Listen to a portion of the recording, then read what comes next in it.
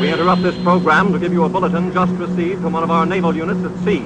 A large object traveling at supersonic speed is headed over the North Atlantic. Once a normal, voluptuously beautiful woman, she drove into a nightmare of horror and saw descending from the sky.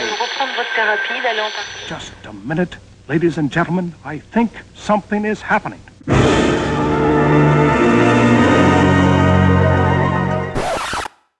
Ooh, I feel retrogasmic. Retrogasmic. Retrogasmic.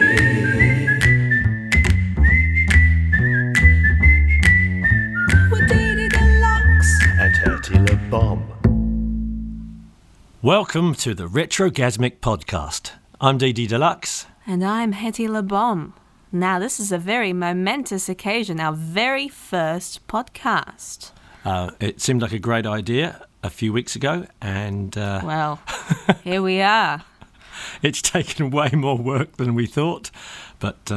Well, what are we about? What's our manifesto, Didi?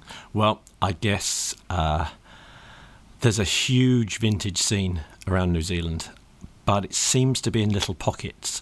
So there's the pin-up scene, there's the rock and roll dancers, there's the swing dancers, there's the kind of the tattoo and fashion people, there's the classic car guys, there's the hot rod guys, obviously there's the music, but it all seems to be in little pockets. And as we've been touring around the country, we've kind of bumped into people and made lots of friends, and we've realised that there's nowhere where all of this comes together. So this is what we're going to try and do. And that's right, we want to bring it all together under one nice big umbrella. So we can all talk to each other. That's right. So today we've got a wonderful guest for our first show, Fran Robertson, decorator of people and things and universes. And the reigning queen of Viva Las Vegas. Which was an astonishing achievement, absolutely astonishing. She's a lovely lady and it's a fantastic interview, so do hang on for that. We have the vintage trivia. Okay, and we're going to call our roving reporter, Winki Watters, and see what she's up to. We've got... what else have we got? We've got a movie review, that's right. Attack of the Crab Monsters, 1957. That's a great film, one of my favourites. Now, before we kick off, I would like to mention the Labour Day hop that we played at a couple of days ago at the Postman's Leg in Glenfield. It was a fantastic event. The weather was beautiful. Great music all day. The Lindy Tops that supported us were wonderful. Huge thanks to Scott and the team there for hosting it and being so supportive. Big shout out to Stacey Marie for organising the pin-up pageant. All the girls looked utterly amazing. Yes, it was a brilliant event. Really enjoyed. It was really hard to judge, actually. We struggled figuring out who... I mean, you all deserve to win. You all deserve to win. Yeah, and there was like 3 or 4 first-timers who just did fantastically well. They must have been terrified, but they looked great and did really well. And a massive shout-out to Miss Lily Grace, who was a very well-deserved winner. Yes. So let's kick off with the vintage trivia. So I'm going to tell her the answer later on in the show, but just chew this one over. Which actor starred in the TV series The Saint and later played James Bond? Ooh, I think I know the answer to this one. Give people an easy one to start off with. So which actor starred in the TV series The Saint and later became a James Bond?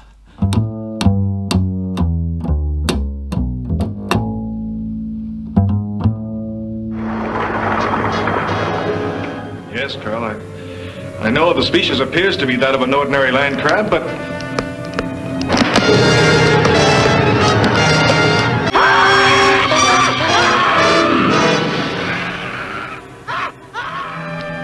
Never before have land crabs been so terrifying and utterly hilarious as they are in Roger Corman's 1957 B-movie masterpiece, Attack of the Crab Monsters. On an isolated Pacific island, the Navy lands a party of daring scientists to solve the mysterious disappearance of an entire atomic research team. Starring Richard Garland and Pamela Duncan as biologists, who are also fiancés, who have become trapped on an island terrorized by giant telepathic crabs. Points for creativity. Okay, Professor. How are the crabs blowing up the island? I am not sure. But imagine they are able to send out arcs of heat. They are packed with it. They can melt and fuse parts of the cabins, explode the materials contained, and bring about the slides. Seems plausible. It's no good shooting, Dale. The bullets pass through it just like X-rays.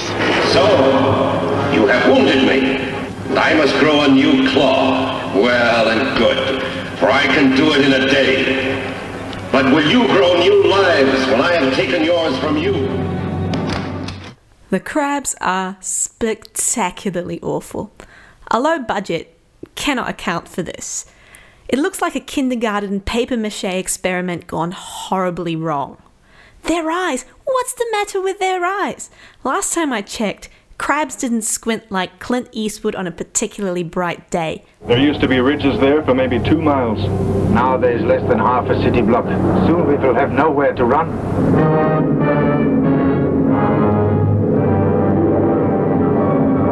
Roger Corman, who also blessed us with gems such as The She-Gods of Shark Reef, Teenage Caveman, and The Saga of the Viking Women and Their Voyage to the Waters of the Great Sea Serpent. He's in top form here. I thoroughly enjoyed it. It's a perfect way to unwind after a stressful day. I give it a 4 out of 5 on the B-movie scale. 1 being just awful, and 5 being so awful, it's absolute genius. Where's Winki? Here's Winki. Oh, hi, Winki. Where are you?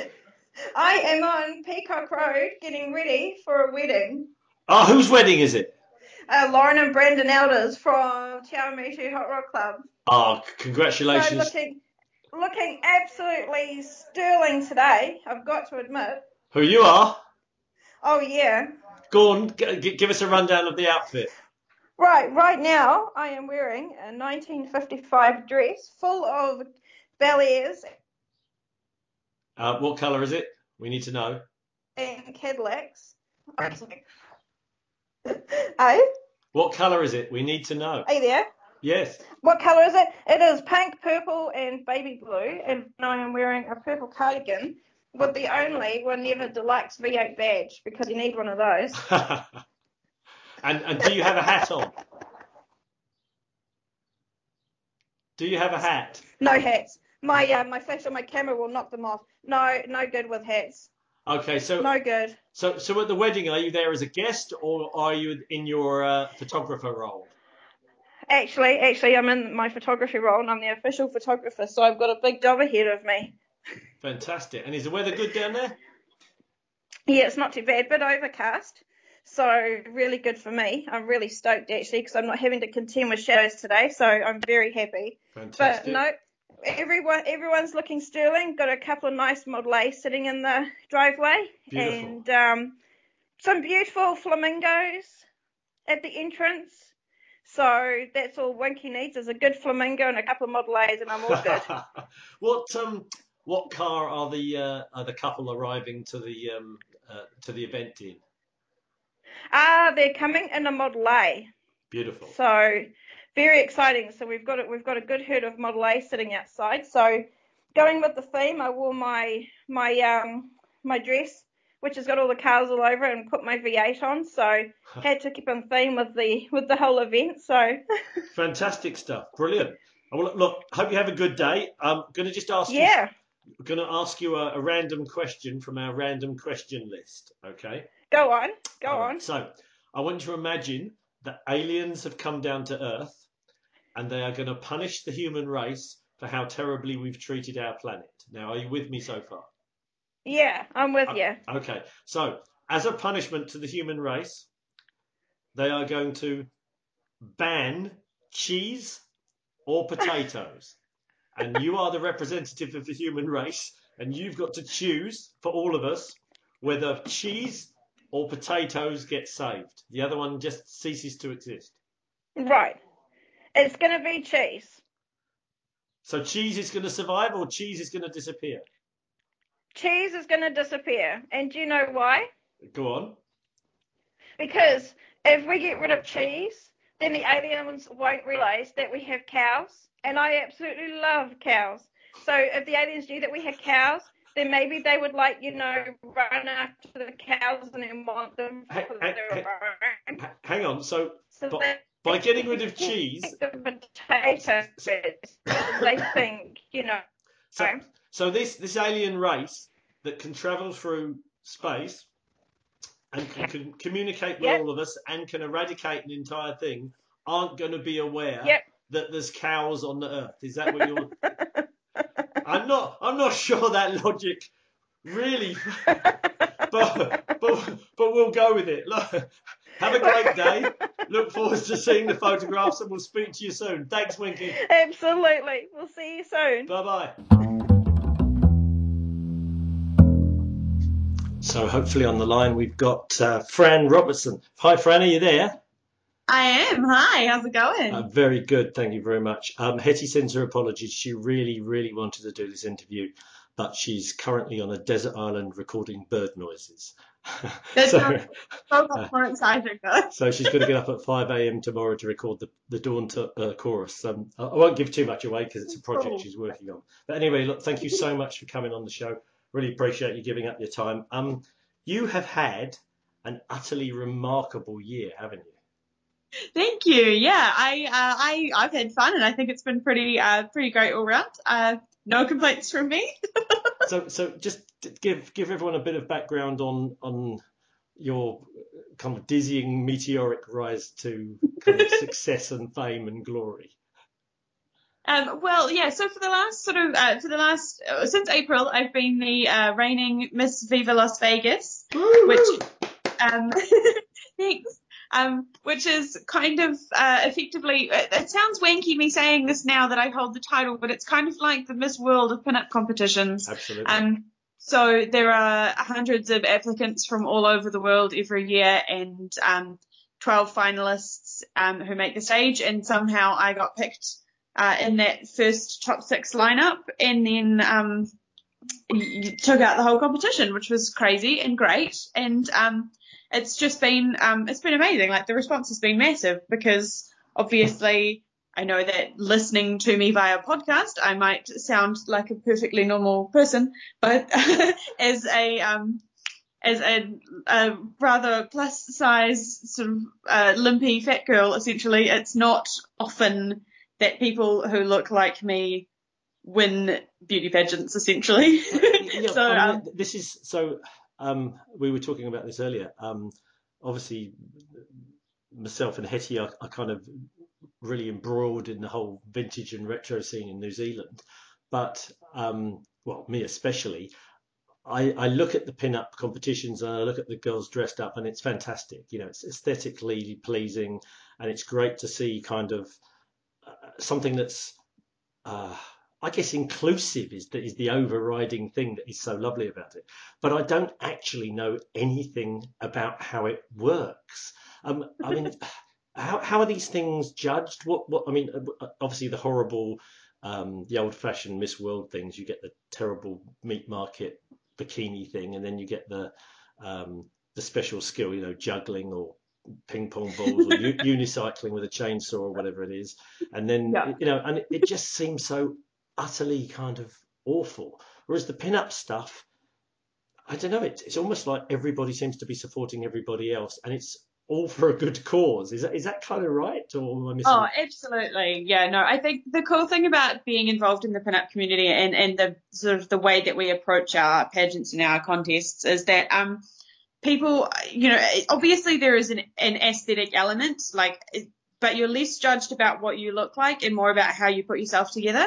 Oh, so, you know, there's still all the same, like, you know, there's still the same, like, you know, can she make confident decisions about putting together an outfit that stands out? But for the most part, it really is about who you are and what you have to offer the community as a person. So I think it's such a huge difference, from a lot of the other pageants that are sort of they come across as being a little bit vapid.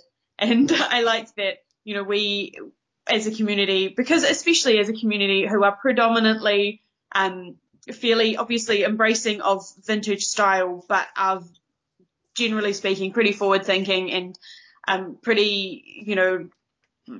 pretty well focused on the important issues as well as just things that look nice. So absolutely. So getting back to Viva Las Vegas, the big competition, what do you think about your own particular styling and the way you presented yourself and kind of the package you put forwards on the day, if you want to put it kind of simply? What do you think gave you the edge?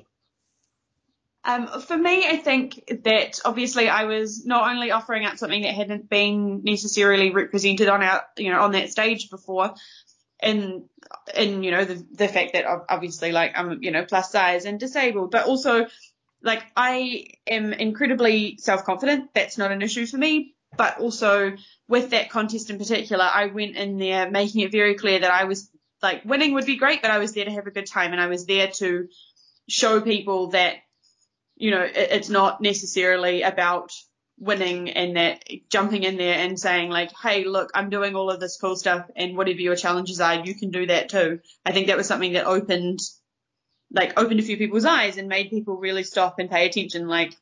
Hey, this is someone I can connect with, and this is someone whose experience I can relate to. Fantastic. Do you think that the fact that you managed to pull off from what you were saying, sounds like you thought it was an unlikely win beforehand. Do you think that you've actually changed the way people will look at judging these competitions and almost the parameters that things are judged on from now on? I'd like to think so, absolutely. Obviously, in smaller communities and at local car shows and things, this sort of stuff, especially around New Zealand, anyone can win any of the contests. So the fact that I'd come from a country where people really these sorts of things are just so open, meant that I wasn't going up on this world stage thinking, well, I'm not going to win, so it was more I have just as much chance as everyone else up here. So if I win, it'll be great. If I don't, I'll have fun anyway. Absolutely. But hopefully now there are people looking around, because obviously anyone is capable of winning. It's just whether or not people feel like they are welcome to enter. And so I think me being up there and winning it has given a few more of the women in our community who do feel marginalised in some way sort of an opportunity to be hey, look, actually, if this girl can win it, I can damn well enter it. And hopefully that will increase the diversity across the entrance in competitions like this. And the judges will have no choice but to sit up and take notice of the fact that there is more than one standard of beauty out there. Now, am I right in thinking that in some of the higher profile competitions recently, there's actually been male drag entrants and some transgender people entering as well, and everyone's just being treated the same? Absolutely, and I think that's the coolest thing, because our community has for so long preached acceptance and preached the importance of letting people be whatever version of themselves feels the most authentic to them. So right. Whatever that means for you is totally acceptable within our community. And the fact that a lot of these entrants, a lot of competitors now are looking at it and thinking, actually, yeah, why the hell not? Why not give it a crack? And that's really cool, because seeing people who don't necessarily fit within a specific gender spectrum or who don't necessarily feel represented, jumping up and saying, well, screw it. If there isn't anyone who looks like me, maybe that should be me for other people. Maybe I should be the one up there inspiring people and saying, hey, look, this is great. This is really cool. And so, the fact that we've got our first drag queen competitor in Miss Pinup New Zealand this year is major, and I think it's the coolest thing ever, and hopefully it will encourage more people who don't, you know, who don't feel like this is their sort of competition to come in and say, well, actually, nah, it could absolutely be my competition.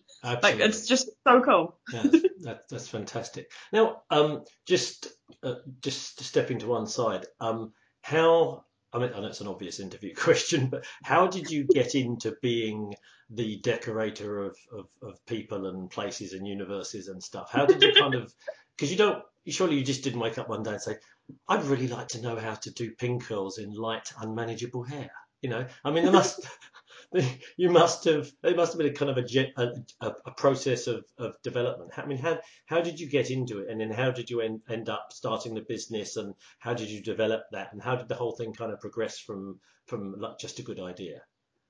Well, for my whole life, I've just kind of studied things that I thought were interesting and things that I wanted to learn. And eventually I sort of looked at the collection of skills and qualifications and things that I had just done because I wanted to, I kind of didn't really know what I wanted to do with my life. So I kept doing things in the meantime until I figured it out. And it got to the point where I looked at all of the things that I'd been doing and thought, oh yeah, I can make this a job.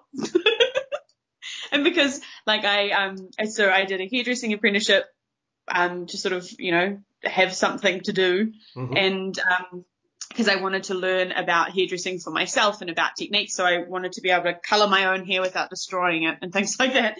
And I worked in theatre for a really long time doing costuming, and I became particularly interested in historical costuming and in like research around fashion history. And I did like makeup for theatre and special effects and prosthetics. So all that kind of stuff ended up melding together into creating this sort of little wee niche market for myself.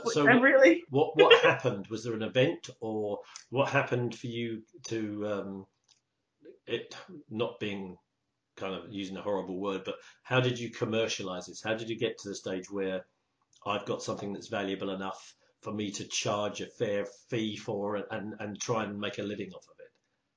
Well, I freelanced while working for a really long time. So other people would say, how do you do that? Can you teach me? And then I would be teaching people, or I'd be, you know, doing hair and makeup for my friends for the school ball and things like that. And people kept saying, you should do this for a job. And I was like, no. Like, I want to keep this fun. I want this to be something that I enjoy doing, because traditionally in my head, jobs were the things that you had to do to fund the things that you enjoyed doing. Right. And then I had a pretty major accident and broke my spine. Ooh. And that was when I sort of, like, in that sort of recovery period, I sort of thought, well, actually, this is, like, I need to stop doing things just for the sake of doing things, and I need to, like, I don't want to be doing things I don't love doing. And how can I make the things that I love doing fund themselves, so that I don't, I don't have to keep the daily grind 9 to 5 nonsense I didn't want to be doing anymore. I mean, I'm sure that's what everybody deep inside thinks, but the kind of the faith in yourself and the courage you have to make that leap, to just do things that you love rather than something safer that you might not really dig as much but pays the bills. I mean, that's the big, leap of faith, leap into the void. How long ago was that for you that you kind of finally went both feet in, if you like?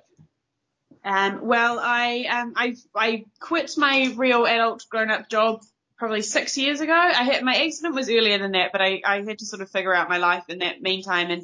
And as things were not, because, you know, when something happens to you and you think, oh, you know, like, I'll get better though, like I've had an injury, but it'll get better, and it doesn't get better, and it doesn't get better, and it doesn't get better. And eventually you think, I can't, you know, like I just couldn't, it wasn't sustainable anymore. And the work that I was doing, I couldn't continue to keep pouring all of this like emotional and physical energy into something that I didn't love doing. Right. So it just made sense for me to pack it all in and try and make a go of this, you know, this wild idea. So in a way, as you know, horrible and unlucky as the accident was, in a way it was a huge catalyst and started off, you know, absolutely a complete rebirth for you almost. Yeah, without question. Like I'd had a rough couple of years because obviously like I'd had my accident and things were like fairly stagnant, and then my little sister passed away, and she was 16, and it was all very unexpected and all pretty horrific, and I sort of took stock a lot of my life at that point and thought, like, this is a kid who would go out and do whatever she wanted and was making, like, you know, had all of these grand plans and was really struggling to nail down what she wanted to be doing because she had so many incredible options, and none of them seemed all that feasible, because when you're a teenager and you've got big ideas, they all seem kind of crazy. And then I thought, well, actually, they didn't have to be crazy. Like, she could have made them work, and I can do these things too, and I can make this work. So yeah, like, while I wouldn't wish any of that sort of like revelation of like horrific experience on anyone else, right, it changed my life in such a major way, and gave me this sort of, you know, the motivation to at least try something new, because realistically, like, life is incredibly short and you might as well be enjoying it while you can, you know. Look, I've got nothing but admiration for the way you've kind of dealt with everything and you know, sifted through it all and got something good out of it. Now, can you just tell us a little bit about, have you got two businesses or one business? Because you've got a partner. Oh, sorry. Yeah, it's complicated. I have two businesses. So I sort of co-run and operate the beauty school Dropouts, and we do vintage style hair and makeup and workshops and photo shoots and all kinds of things all over the country. And we've got a team of sort of 6 or 7 that work with me to bring vintage styling to the masses. Yeah.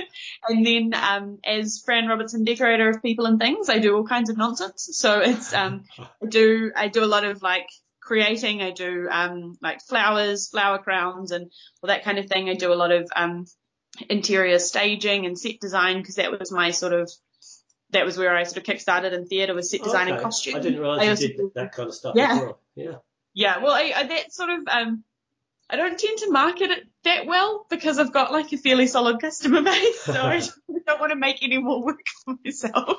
But that's sort of what I do like during the week, essentially, and a lot of wardrobe styling. So customers, like, either for events or for theatre and things, or alternatively for private clients who just want like a wardrobe overhaul and want someone to come in and, like, you know, pull all their stuff out of their wardrobe and figure out what combos to put together, or what they need to rebuild, or if they want to, you know, if they're starting a new job and need to sort of cultivate a new look for themselves, then that's what I do as well. So you're helping other people rebirth. That's fantastic. Yeah. Yeah. Yeah, because, you know, there are so many people who have in their head that they need to be brave, or like, I'm not brave enough to dress like this, or I'm not, you know, like, I need to change my wardrobe, but I'm not really sure where to start. So it's like, well, I'm someone who's perfectly confident telling people, like, you know, hey, just tear it all down and build it up from scratch, you know, like, figure out what you want to be doing. And even if it means just easing your way into it, like, I think because I'm so, like, I'm super comfortable with the way that I look and the way that I dress, people sort of feel a little bit at ease with that, because I'm not going to make them, you know, I'm not going to force them into anything, but I'm also not going to let them just be comfortable, you know, they have to push their boundaries a little bit. No, absolutely. That's really cool. Okay, I've got a question here from Hetty. She said, ask Fran why New Zealand only has 4 people and a cow in it, but we keep turning out world-class pin-ups. I mean, per head of capita, it's like, I mean, you can't go to Pack and Save without bumping into someone that's won the pin-up of the year or something. You know? It's utterly incredible. Why is that? What is it about the New Zealand vintage scene and the New Zealand kind of sense of style that keeps producing all these great pin-ups? Well, I think a lot of it has to do with, you know, the classic Kiwi, like, attitude. We're fairly, as a people, we're fairly innovative, but we're also not too, you know, everything's fairly relaxed and fairly chill about everything. So that attitude, like, lends itself well to these sorts of competitions and the way that our community operates. But on the other side of that also is that because we're so far away, and, like, you even see this within New Zealand, in certain ways, but like because we're so far away from the rest of the vintage community around the world, people have this idea that like, oh well, this must be what they're doing, so we need to do that too, and kind of go bigger and bolder because they don't want to be left behind. And in actuality, what we're doing is just pushing the boundaries way more than anyone else is, because Gotcha. we're not really sure what everyone else is up to, so we're doing our own thing and doing it great. No, I mean, it is really, really remarkable the amount of success that the pin-up scene has had. So, in the next, next couple of years, where do you think the scene's going to go? Well, everyone, like, I think what we're seeing now across the board, not just specifically within our community, is that with the way that people interact with social media, people are seeing so many more different styles and different ways of self-expression. Yeah. So, like, more people are feeling so much more confident to, wear what they like and be who they want. So, our scene is continually growing and people are being much more inventive and people are not feeling like they have to be changed to a very specific look anymore. Yeah, I saw there's a lovely lady in Christchurch, I think she is, that's kind of like a goth pin-up. And it's just a fantastic thing. The whole thing is black and kind of, she's like the most elegant Addams Family extra ever. It's brilliant. Yeah, like, and that's the coolest thing ever is, people are starting to think like and don't feel like they have to be defined by a certain label anymore. And so, you've got people who are mixing and blending and creating their own looks, which is really, really cool. And obviously, the community can only benefit from that because every community will always benefit from, a broader range of expression. For so sure. I'm just, my hope is that everyone just continues to just keep killing it and not feel tied to what they think, pin-up means or what they think, rockabilly means and more just going with what they feel works for them. And hopefully that'll just continue to expand and develop and, adds to the personality and vibe of the whole thing. Is there a kind of a clear divide between the people that favour the actual vintage clothes? I mean, Hetty is well known for basically spending her entire life tracking down things from the 30s, 40s, and 50s, and some people much prefer to be able to go shopping to one. There's so many fantastic repro places in New Zealand and online, and getting the kind of the funky stuff with the car prints and the cherries and all. Is that two sides of the same coin? Do the two things mix, or is there a purist vintage thing and then a modern repro thing, or am I just making something out of nothing? No, there are definitely people who are exclusively one way or the other, and that's fine as long as they don't feel like it's necessary to slam other people's choices. Gotcha. Because, at the end of the day, like, it doesn't matter. Like, I don't dress this way because I want to look like I'm from the 50s. I favor these silhouettes and I collect vintage bags and jewelry. But like personally, I don't dress this way because I want to look authentic. I dress this way because these are shapes that I like and I am colourful and ridiculous and over the top and these are just shapes that I wear, So Yeah, like absolutely. I'm going to pick clothes that I like, not just clothes that I can find because they are from the 50s or whatever. So I'll never completely understand the people who get angry one way or the other. No, sure. It. I mean, you kind of read between the lines there. Just occasionally we've come across people that seem to be huge purists, especially with the vintage stuff, and kind of poo-poo the other things. And surely from what you've just, you basically just educated me, and it sounds like it's about a personal aesthetic, personal expression, acceptance, and diversity, which are all great things. So it shouldn't make any honestly, difference. as long as people are happy with what they're wearing, shouldn't matter to anyone else, you know? Absolutely. Now, are you guys at, I'm just looking at I'm not sure when this is going to be broadcast because we've got a lot of work. Well, poor Hetty's got lots of editing work before these go out. But are you guys going to be at Very Vintage Day Out this year? Absolutely. We have our store doing our regular mini makeovers and things. So we have a full team on the store, and also I'm teaching some classes. So twice a day on both of the days, there'll be hair and makeup workshops that you can come along to and listen to me rant and rave about all the things I've learnt in the last 10 years of styling and working as a hairdresser. So hopefully I can help people figure stuff out. We're going to be there doing the roving reporter thing and just talking to people. We're going to try and do a VVDO special. Nice. So we'll definitely come over and say hi. Absolutely. We're playing 3 times as well, so we'll have to try and fit some of our actual job in. So we'll see you there. Look, thank you so much for taking the time out and talking to us. Really, really appreciate it. It was lovely speaking to you. You too, absolutely, and I will see you around. See you later. Thanks, Fran. Bye-bye. All right, bye.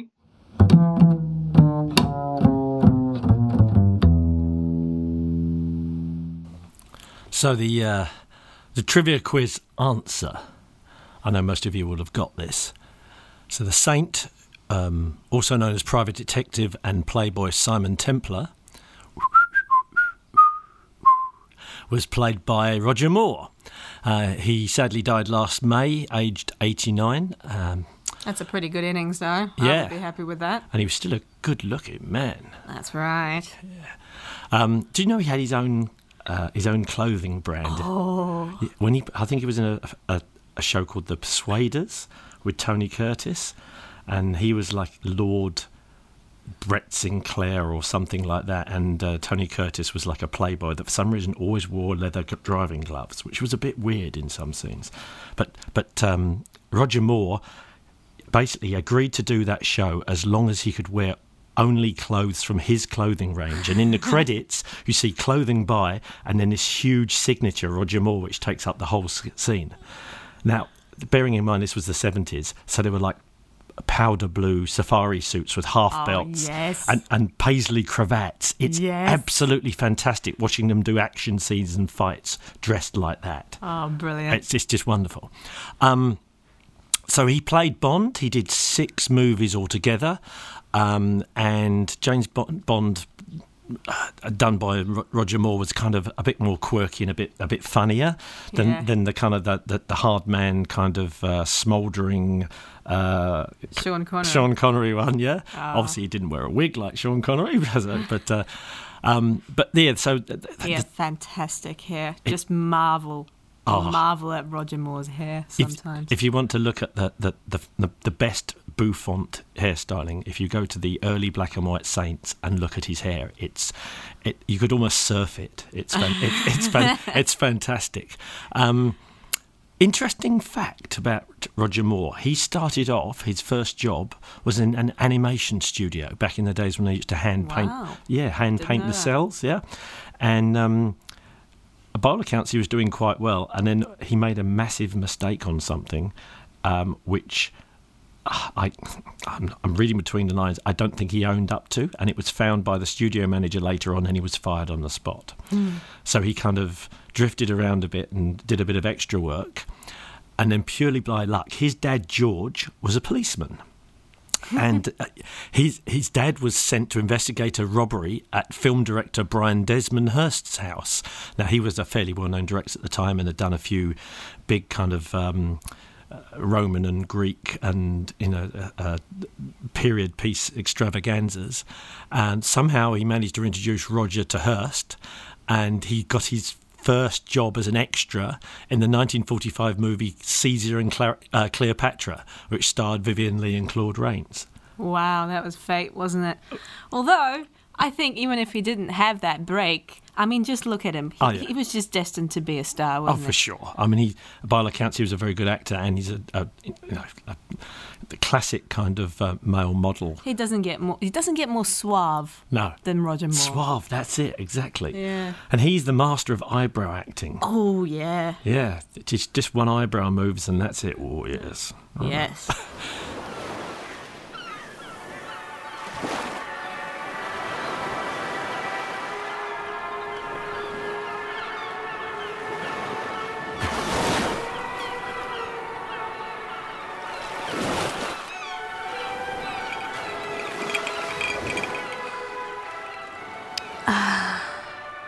Retrogasmic.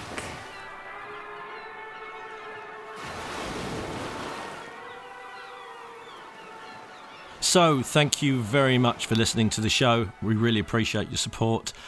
Share it with all your friends, all that kind of stuff. Give us a bit of love. It will be hard to get this off the ground, so we appreciate all of you getting involved. If you want to be involved directly with the show, contact us via Facebook or at the website retrogasmic.com.